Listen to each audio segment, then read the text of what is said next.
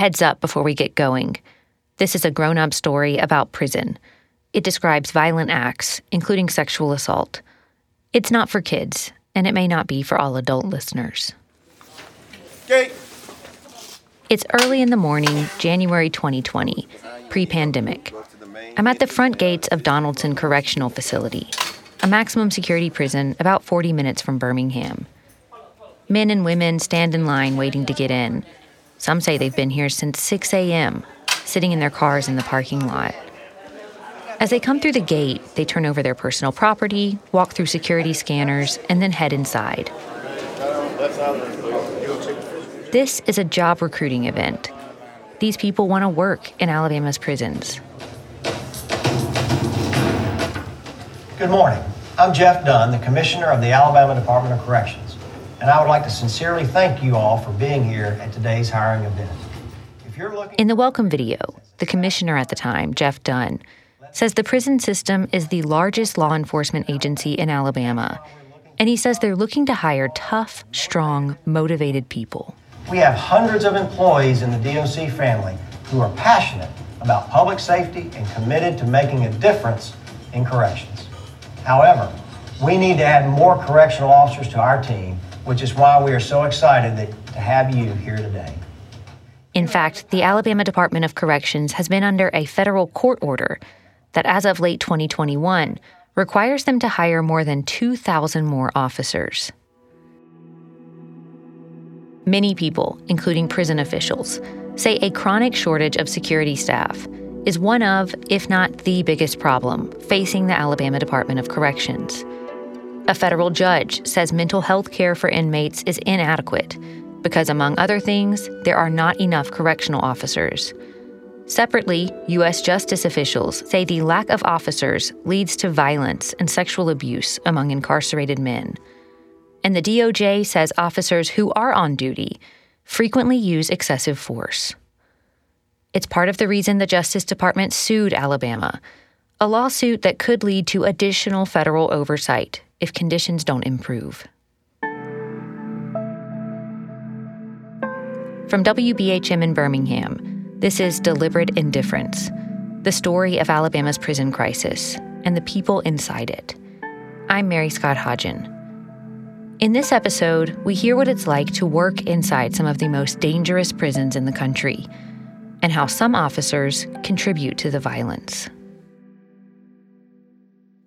Alabama's prisons have been dangerously understaffed for years. This has been documented over and over again by the U.S. Department of Justice, by the state prison system itself, and I've heard it from lots of people, inmates, officers, lawmakers. People who've spent their careers working in the Alabama Department of Corrections say the problem started decades ago. Rodney Huntley's first job was at a car dealership, washing and prepping cars. He later moved up to a sales position. Then, in the early 1980s, a recession changed things. I was unemployed for a year, the whole year of 82, applied to several jobs, and ended up getting accepted to the Alabama Department of Corrections, which I didn't know it was the Alabama Department of Corrections. Huntley says the job he applied for in 1983 was called a correctional counselor trainee. He thought he'd be counseling inmates, but it was a security position. Huntley accepted. He says he joined the corrections workforce with a lot of other people who were pushed out of their jobs in the 1980s. The recession hit a lot of people. So there were people who thought they were going to have a good job and a good career. They ended up correctional counselors too. Huntley says during his first few years, prison officials were hiring. Back then, just like now, the state was under federal court order to meet certain staffing levels. This has to do with what we talked about in episode 2, when federal judge Frank Johnson ordered an overhaul of Alabama's prison system. His ruling outlined unconstitutional conditions of violence, abuse, and neglect. He ordered the state to reduce overcrowding and improve safety in its prisons. The state agreed to fix certain things and eventually entered into an agreement called a consent decree. Which meant that the state had to put in a certain amount of money. They had to meet certain goals. In response to federal intervention, and a growing prison population, the state of Alabama built several new prisons during the 1980s and 90s.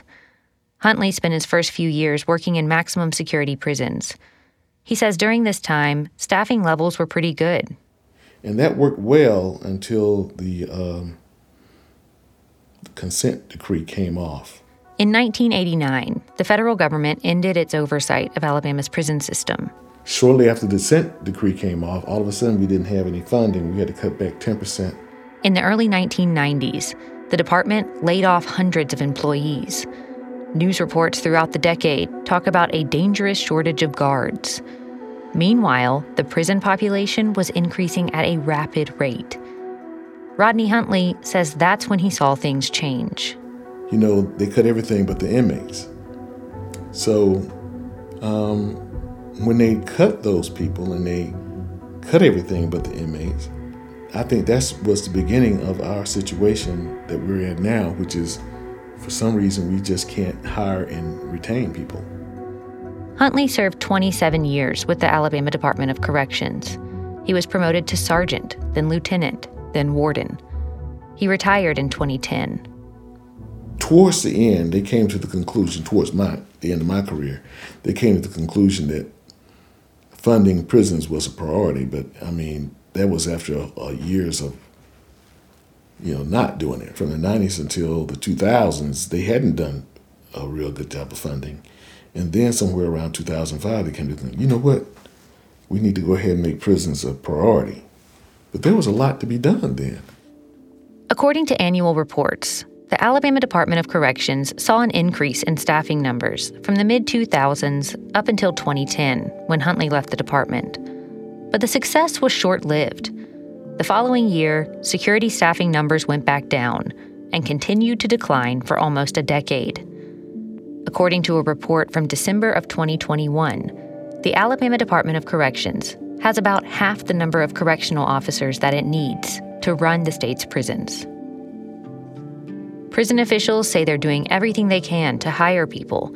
They're hosting recruitment events and working to keep current employees. But officers who've worked in Alabama's prisons say the job can be a tough sell. It's not only exhausting and stressful, it's dangerous. U.S. justice officials say Alabama's prisons for men are some of the most violent correctional facilities in the country. When you see on TV, this person got killed, this person got stabbed, this person is beaten up, who in their right mind would want to work in a prison? H. Lamar Clasberry worked inside Alabama's prisons on and off, starting in 2008. He had problems with management and left the job in early 2020. Kevin Moore is another former officer. He also served several years before quitting in late 2020. Moore says the job presents unbelievable demands, and he's not just talking about the daily risk of violence. In most areas, there's no air conditioning. You're exposed to mold. You work in a loud, stressful environment. And some days are shocking. I was an officer that had feces thrown on me. You know, who wants to go to work? Average person gets feces thrown on them. Or you sitting there watching a mental health inmate in his cell and he's so far gone, you got to give him some help. But he's sitting there eating his own feces and drinking his urine. Going into it, you can tell yourself you're ready. You know, I've seen fights and stuff like that, but never seen anyone get stabbed to death. Jesse Moore, no relation to Kevin Moore, started working with the Alabama Department of Corrections in 2015 and left in 2019. He worked at 2 maximum security prisons, St. Clair and Donaldson, and says he saw a lot of violence. One day, he says an inmate collapsed right in front of him after being stabbed in the chest by another man. Moore says he and others took the man to the infirmary. He died not long after. Moore says he knew other things were happening out of sight. I never saw really any rapes or sexual assaults, but you could kind of tell it was going on and who it was affecting or who was the victim. Just seeing how evil people are inside there. In their reports and lawsuit filings, U.S. justice officials say men incarcerated in Alabama's prisons fight and sometimes get killed with homemade weapons. Men sexually assault other men. Some get high and pass out. Justice officials say part of the problem is that correctional officers don't always intervene. You can't intervene when there is no one around to intervene. This officer asked us not to use his name for fear of losing his job. He's currently employed at one of Alabama's maximum security prisons. We're operating dangerously low levels. Depending on, like during COVID, it was pretty dangerous sometimes. We don't even have enough officers to staff all the positions that we have that are mandatory staff. Former correctional officer Jesse Moore saw the same thing when he worked at Donaldson Correctional Facility. There was times when I would work what was called the South Side at Donaldson. It'd be me and maybe 2 other people, and we're working with 5 dorms that hold almost 100 people per dorm. So it's 3 of us versus 500 people. And what do? You just kind of let them do their thing, and because basically then they know it, they're letting you have control. Justice officials repeatedly bring up the staffing shortage in their 2019 report on Alabama's prisons for men. They say there are so few correctional officers that in some dormitories, the department is, quote, essentially providing no security for prisoners. Justice officials say the officers who are around should do more to protect inmates and enforce the rules. An example, in large dormitories, men sometimes suspend sheets or towels from their bunks for privacy. Federal officials say this is a hazard. Officers can't see if a person is using drugs, making weapons, or assaulting someone. The DOJ report says a simple fix would be for officers to take down the blankets or towels. Former officer Jesse Moore says it's not that simple. The DOJ could write all they want, and I agree with what they've wrote, but like you're saying, why don't they just take them down? And that's how you get killed or beat up or jumped or stabbed. I mean, you go in there and start, because like I said, that's their home. You go in there and you start trying to be a hero or super cop. It's shorthanded, it's overcrowded. You kind of just got to let certain things slide, and you got to know how to do things to make sure you go home every night. Inside prison, correctional officers are allowed to carry batons and pepper spray. They're taught how to use those weapons to protect themselves and incarcerated people. Officers cannot carry a gun as they patrol the housing areas where inmates live. They don't want people in prison getting a hold of firearms. Officers learn how to de-escalate situations and properly use force, how to be on the lookout for potential threats, and to follow security protocols to reduce the risk of violence. But inside prisons that are understaffed, overcrowded, and rife with illicit drugs and homemade weapons, things don't always go by the book.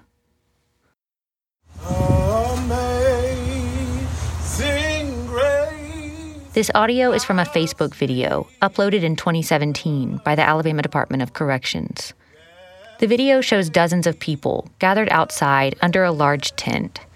They're attending a ceremony in honor of Kenneth Bettis. Thank you all. Please be seated. Bettis was a military veteran. He was married with 3 kids. He worked as an officer for several years at one of Alabama's maximum security prisons, Holman Correctional Facility. In September of 2016, a man incarcerated at Holman stabbed Kenneth Bettis. According to U.S. justice officials, Officer Bettis was working alone in the dining hall when a prisoner stabbed him in the head. The man was reportedly angry because Bettis did not let him get a second food tray. Bettis died a few weeks later. Officer Bettis was killed about a month before the U.S. Justice Department alerted the state of Alabama that it was investigating its prisons for men. During the memorial ceremony, a fellow correctional officer, Willie Harris, talks about Bettis's legacy. No matter what went on inside of that prison, Bettis came back with the same attitude day in and day out. He says Bettis was consistent and reliable, and his death is a reminder of how dangerous the job can be. After Kenneth Bettis was killed, the Corrections Department started issuing stab-proof vests for protection. We continue to walk into an environment that could change in the blinking of an eye. At the time, Willie Harris was working at the same prison where Kenneth Bettis was killed. Harris says when he goes to work, He pauses in the parking lot and he prays. I pray not only for me, but I pray for my co-workers. I pray for my leaders. I pray for the inmates. I pray that the peace of God that surpasses all understanding be bestowed upon that place. God bless you.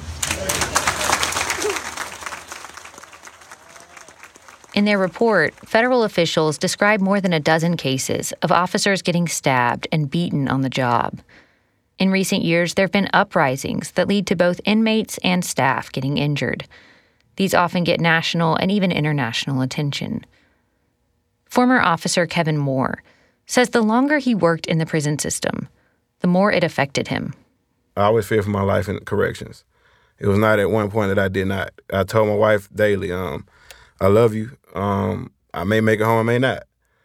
Because that's just the way it goes in corrections. It's like walking into war every day. You have to flip that switch. He says it was difficult to maintain any kind of work-life balance. It takes you away from home a lot. You may come in to work expecting to work 12 hours, but there's no way you're working 12 hours. You're stuck 16. And they might put you on a mandate list, and they don't care if you got to go pick up your son or whatever you have going on in life. It doesn't matter. Because there are so few staff members, the prison system has made officers work mandatory overtime shifts each month. In fact, the Alabama Department of Corrections spends more on overtime pay than any other state department. Kevin Moore says it means extra money, but the hours are grueling, working 12, 16-hour shifts, sometimes longer. You're exhausted. By the time you get home, you don't have any time for family. You don't have any time. You just want to be alone. It makes you a loner. The current correctional officer, who asked that we not use his name, says the pressures of the job, the lack of support, the long hours, it builds up, and it leads to more violence. So it's only a matter of time before the stresses of the job kind of get to you and affect you, mentally and physically, So you're put under all that stress. And I mean, anybody that's put under all that stress, eventually, you're going to act out. So that's where some of those excessive use of force cases come in. A year after its first investigative report, the U.S. Justice Department released a separate report in 2020. In it, justice officials say correctional officers in Alabama's prisons frequently use excessive force on incarcerated men. They say officers unnecessarily beat and abuse men out of retribution or to inflict pain. The report says these incidents often result in serious injury and sometimes death. After a break, the story of another life lost inside Alabama's prisons, this time at the hands of correctional officers. You're listening to Deliberate Indifference from WBHM in Birmingham.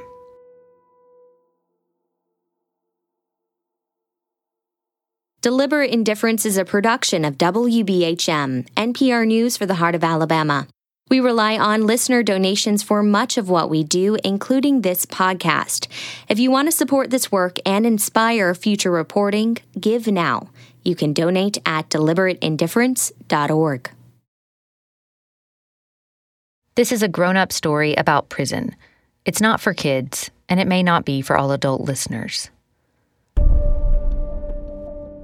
This is Deliberate Indifference. I'm Mary Scott Hodgen. The staffing shortage inside Alabama's prisons is dangerous.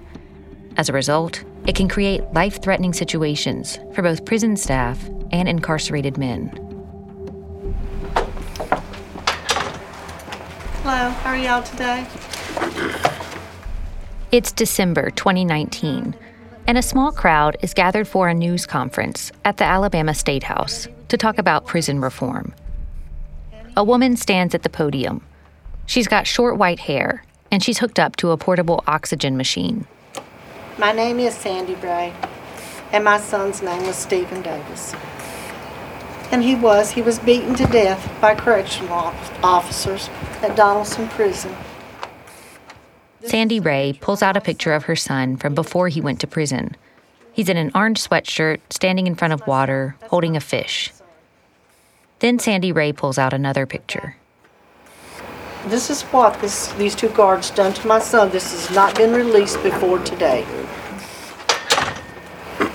This is my son. This is what these two officers done to my son, y'all. As you can see, he is beaten beyond recognition. Since that day at the news conference, Sandy Ray has been interviewed by national media and documentary film crews. My story's not over until we have justice. That's the way I feel about it. That story begins on October 4th, 2019. We were sitting here just like we normally do, and I get a call from the warden at Donaldson Prison telling me that my son is at UAB Hospital and that I need to go up there. Ray lives in Uniontown, a small rural community almost 2 hours from the hospital in Birmingham. And when I got up there, they must have knew it was us because there was this guard. And he was a nice guy. He said, "You'll be allowed to see Stevie, but you're not allowed to take any electronics or anything into the room." And I'm like, okay. Because I know they don't want you taking pictures. And so I said, okay. Ray says she entered the room and walked to her son's bedside. And when I got around there and I seen him, I was just, I couldn't believe it. I'm like, oh my God, what happened to him, And I'm thinking, he's going to be okay, he's going to be okay, And the guy the two guards came in, and they were standing there with us. And the one guard turns around and you could see tears. He was crying. Sandy Ray says she took a photo with her cell phone while the on-duty guards were asleep. It's the same photo she pulled out at the press conference. She wanted to document what happened to her son because she could not recognize him. Both of his eyes were beat so bad, they were like bulged out. And bruises. So many bruises all over his face, his nose. You got to imagine they broke every bone in his face. Every bone. 35-year-old Stephen Davis died from his injuries the next day. An autopsy would later list 16 separate injuries to his head and neck. Sandy Ray says initially she thought other incarcerated men killed her son. But days later, she found out that correctional officers had beaten Stephen. It was really unbelievable. I'm thinking, guards, they're supposed to protect him. You gotta be, this can't be right, This can't be right. The autopsy includes a summary of what happened, according to an investigator for the Corrections Department. It says Stephen Davis had been living in the mental health unit at Donaldson Prison. It says on October 4th, 2019, an officer opened the door to Davis's cell, and Davis came out with a weapon in each hand. The report suggests that Davis was trying to attack another inmate, and the officer intervened.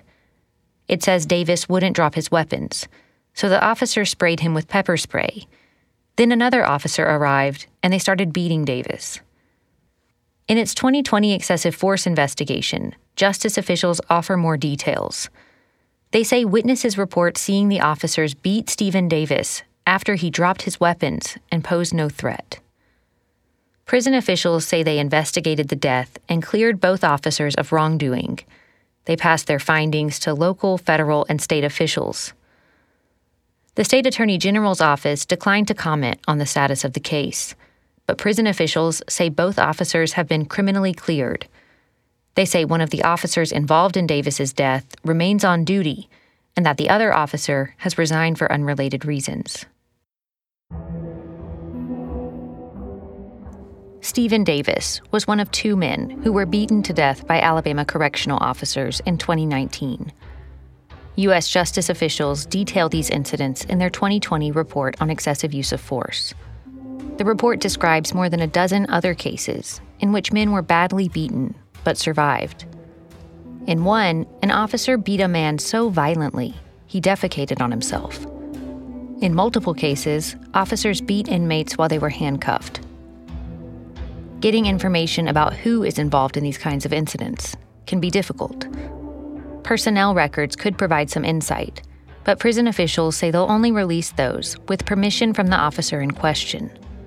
And there's no public database to track claims of staff misconduct. Just about all of the correctional officers I interviewed described using force against inmates, who they say weren't following commands or who were putting others at risk. The officers say it's part of the job. Some pushed back on the DOJ investigation. Others agreed with the findings. When he worked in the prison system, H. Lamar Clasberry says he sometimes saw other officers abuse their authority. All of the bad people in the prison are not incarcerated people. There's some bad officers who prey, P-R-E-Y, on incarcerated people. Former officer Jesse Moore says he also saw staff members break rules and use excessive force against incarcerated people. He says he didn't feel like he could do anything about it. Certain people, and there's certain groups of people, I'm not going to call names, but they're in it almost as sort of a power type thing. Inmates don't do what they tell them to do and stuff like that. And they'll, beat them up, jump on them, hurt them pretty bad, and I wasn't about that. And if you did speak up, then, you were blackballed and you were considered an outcast or soft or inmate friendly or whatever you want to call it. The DOJ report on excessive force says officers and even supervisors don't often intervene when they see other officers brutally beat inmates. And the report says Alabama prison officials rarely suspend or dismiss correctional officers for using excessive force. Jeff Dunn denied that claim. You don't mistreat people in prison. Simple as that. Dunn served as the commissioner of Alabama's prison system for more than 6 years, from 2015 until the end of 2021, during which both DOJ investigations were released. Under his watch, Dunn said the department did take action if staff violated rules or used excessive force. In 2019, after correctional officers killed Stephen Davis and another man named Michael Smith, Commissioner Dunn created an internal task force to look at the issue. That led to multiple changes in the department. So we made policy changes, we made staffing changes, we changed our training curriculum. I directed a statewide refresher training on use of force to every correctional officer in the system. Dunn said the Corrections Department also launched a pilot program at Donaldson Prison to have supervisors wear body cameras. The plan was to eventually expand it to other prisons. The department has since declined to provide an update on the rollout. Back in April of 2021, Dunn claimed that when necessary, the department did take action against staff. And if they, willingly violate our rules, our policies, well, then we're applying appropriate discipline. If they go to excess, at the farther end of that scale, then we will take it to the farthest extent of the law. I mean, even to the extent of prosecution, so forth. And we've done all of that. In recent years, at least a dozen Alabama correctional officers have been arrested for using force against inmates, though some charges were later dropped. Some officers have also been arrested in recent years for bringing contraband, like drugs and cell phones, into state prisons. The U.S. Justice Department brings up this issue repeatedly in its reports and lawsuit filings. Justice officials say officers are not properly screened at the beginning of a shift. Prison officials and staff push back on that. They say visitors and family members could also be bringing in contraband. But justice officials note that for more than a year and a half during the COVID-19 pandemic, the prison system was closed to visitors. And yet during that time, prisoners still had easy access to drugs and other illegal contraband. The federal government says the staffing shortage plays a significant role in all of the chronic problems facing Alabama's prison system. There are simply not enough officers to protect and supervise the people locked up in Alabama's prisons. Jeff Dunn says the shortage is a complex problem, decades in the making. So there's lots of things that have contributed to it. But the real question, and probably the more important question, is what are we doing to try to fix it? Because that's really what I'm concerned about. Because of a federal lawsuit about mental health care in state prisons, the department hired outside firms to analyze staffing ratios and develop a plan to recruit and retain more officers. And we have basically re-engineered our entire advertising, marketing, recruiting, onboarding, training. In 2019, Alabama lawmakers increased salaries for correctional officers. They bumped the base pay from about $30,000 to around $33,000. And they increased opportunities for bonuses and raises. Prison officials also created a new job category called the Basic Correctional Officer. It does not require the same physical tests or training that a regular correctional officer must complete. The new position does not pay as much either. Officials say these changes have had an impact. Before the pandemic, there was record turnout at some recruitment events. Is that where you live? Yes, ma'am. Are you trying to go to bed? I saw it firsthand in January of 2020. That day, about 150 people showed up to apply to work in Alabama's prisons. I asked some of them why they were there. Girl, let me shout out my kids. Hey! DeCoris Carpenter said she had come because of her 3 kids. This is something that I want to do. I'm looking forward to doing this, and I want a better future for my kids. Sitting nearby, Robert Dice said he was there for similar reasons. Monday morning this week, I was laid off from my job because the business I was working at closed down. So I needed to, find a job really quick. A majority of the people at the recruitment event, including DeCoris Carpenter and Robert Dice, were applying to be basic correctional officers, the new position that doesn't have the same physical requirements as a correctional officer. The jobs are similar, but basic correctional officers can't do some things, like transport prisoners or patrol the perimeter where guards can carry guns. My name is Crystal West. Crystal West drove 4 hours from her home in Mobile, Alabama, to attend the recruiting event. Now I'm looking for something that I could work to fulfill a greater need. Bobby Atkinson said he also sees purpose in the job. I've always wanted to go into law enforcement. That's why I chose to do this. Just being a part of something more and just going to work every day. You're actually helping somebody or trying to help somebody.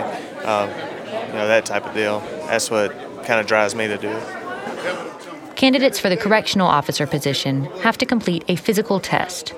They have to run 1.5 miles in less than 15 minutes and 28 seconds, complete 22 push-ups in a minute, and 25 sit-ups in a minute. All right, feet together. Get stretched. Feet together. Hands behind your thighs. Bend over, stretch. The run was first. Roughly 60 men and women in an assortment of gym clothes ran around a gravelly road circling the prison. Ready? Go.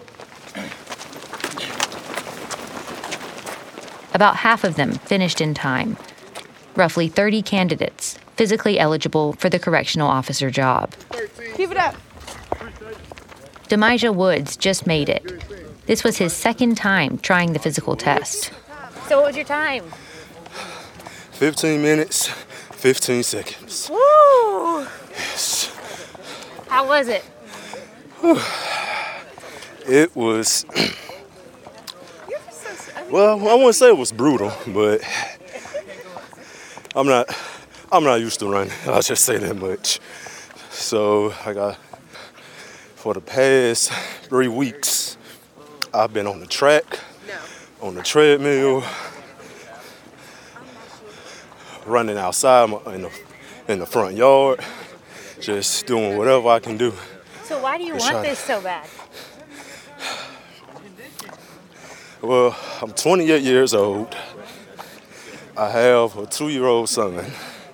And at this stage of my life, I'm tired of bouncing around from job to job, trying to see where I would fit. So I actually talked to one of my friends who just so happens to be a correctional officer. And he gave me the ins and outs about it, told me everything that, it would consist of. And from the moment I talked to him about it, I was like, this is what I want to do.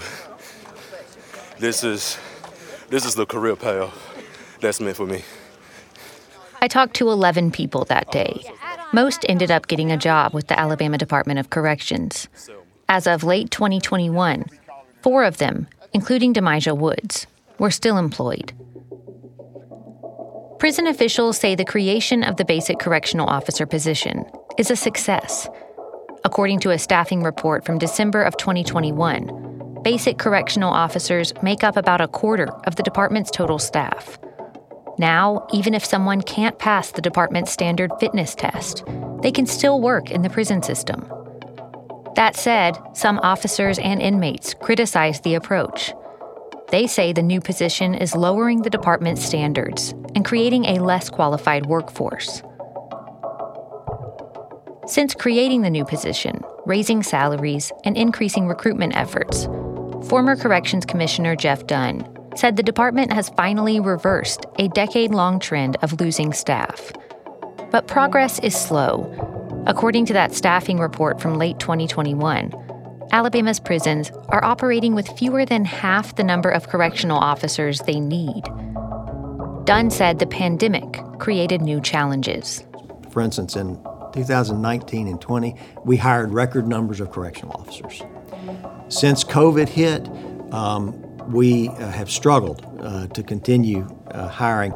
But I don't think in that sense we're any different than what's going on in the broader society, and I think it's reflective of just the employment environment all across the state and the country as I see it, that employers are struggling to bring people in. Despite the challenges, Dunn was optimistic.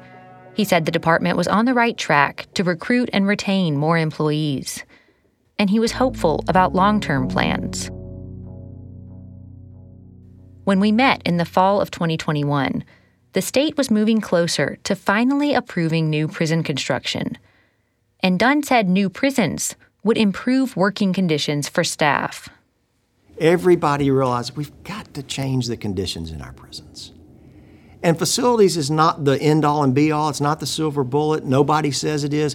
But certainly no one would argue with me if I said, would it make sense to invest in an old, broke-down, dilapidated schoolroom and bring it up to current standards so that a teacher had a better environment to teach kids? Well, everybody would agree with that. Well, the same is true here. We have got broke-down, dilapidated facilities that in some cases are not as safe as they need to be. They don't promote the types of things we want to promote. They don't allow for us to do the mission of rehabilitation and reentry. They don't serve our staff well, just a whole host of things. But I think with a very small exception, everybody agrees we got to do something. We got to do something. And so that's why I'm more optimistic. A month after we met, Alabama lawmakers approved a $1.3 billion plan to build 2 new mega prisons for men. Folks, this is a pivotal moment for the trajectory of our state's criminal justice system. The state's governor, Kay Ivey, said the move will go a long way to appease federal justice officials. Addressing these challenges through the construction of new prison facilities is the legal and physically sound thing for us to do. And it's also morally the right thing to do. To ensure we have safe working conditions for our correction staff and proper rehabilitation capabilities for the inmates. Construction on the new prisons is scheduled to begin sometime in 2022. The goal is to open them by 2025. Governor Ivey says the new prisons will move the state in a new direction, help create a system focused on rehabilitation and reentry. Not everyone agrees. No new prisons! The Department of Corrections has had 2.5 years to address this litany of deficiencies. Understaffing, culture, corruption, training. Things have only gotten worse. Buildings are not killing people. In our final episode of Deliberate Indifference, a look at what's next for Alabama's prison system and the people inside. This is Deliberate Indifference. I'm Mary Scott Hodgen. I wrote and reported this episode. Kate Smith edited the script. Meg Martin fact-checked the episode. Matthew Hancock created our music and served as audio engineer. Miranda Fulmore helped with production assistance and digital material. Help along the way from Andrew Yeager and Audrey Atkins. Website design by Cayenne Creative. NPR's Story Lab helped get this project started, thanks to Debbie Elliott and Peter Breslow. And special thanks to Alberto Enes Romero. To hear all of our episodes, subscribe wherever you get your podcasts. And be sure to check out our website for more details. That's deliberateindifference.org. Join me next time for the final episode of Deliberate Indifference.